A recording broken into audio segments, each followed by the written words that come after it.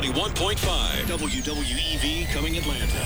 Through prayer and financial support, transforming lives across the nation and to the ends of the earth. Well, to life, l'chaim. It's a classic. L'chaim. Well, since you just threw out L'chaim, had to throw out a little Fiddler on the Roof. Good morning, it's Rise and Stein. Didn't expect that, did you?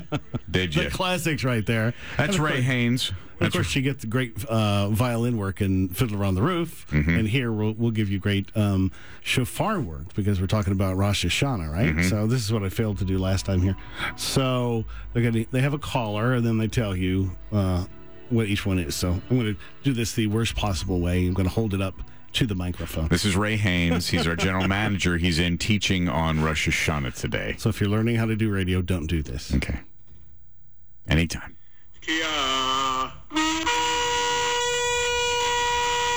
That's the one blast. The three.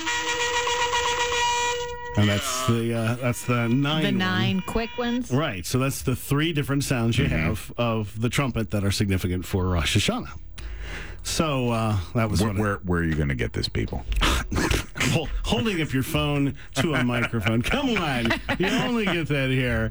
So, this last break we were trying to give you a little sense of what it is to understand the traditions of it. So a couple of the cool things, if you want to participate in it in a very Jewish way, it's not necessary to particularly do that, obviously, but the significance is there especially if you go to a Messianic congregation, you're going to find them eating apples dipped in honey, or just in general eating fruit, new fruit that you haven't had for a year, because it represents being fruitful, which is what you want to be. The best of all fruits to eat would be a pomegranate, because it has 613 seeds, and there are 613 commandments in the Bible, in the Torah. Whoa.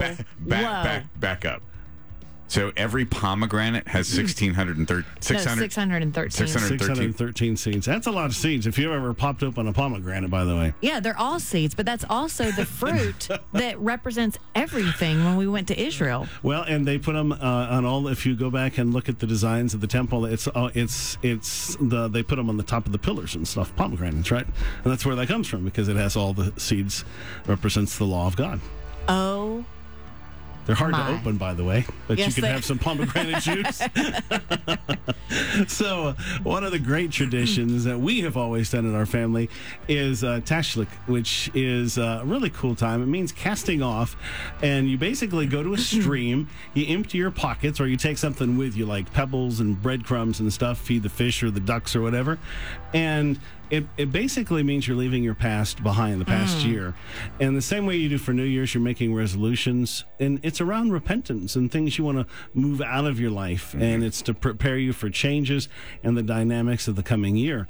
So we do that just as a family. But obviously, within the Jewish community, 2 years ago when we were in Israel, we were there during Rosh Hashanah. So at our hotel, it just happened to be, they actually have flowing water in this, I think it was the King of Kings hotel.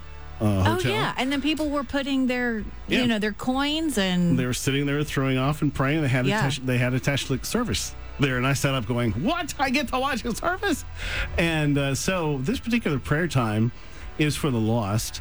But what I wanted to share is a typical Tashlik service is a prayer service, and it's coming to God, asking Him to take these things away to prepare you for the year ahead. So I'm just going to kind of read the 7 things that would be significant and just pray into lost folks. All right? So, and I'm going to read them as in the sense of a prayer too. Father, help us cast away the sin of deception so that we'll mislead no one in word or deed, nor pretend to be what we are not. Help us to cast away the sin of vain ambition, which prompts us to strive for goals which bring neither true fulfillment nor genuine contentment.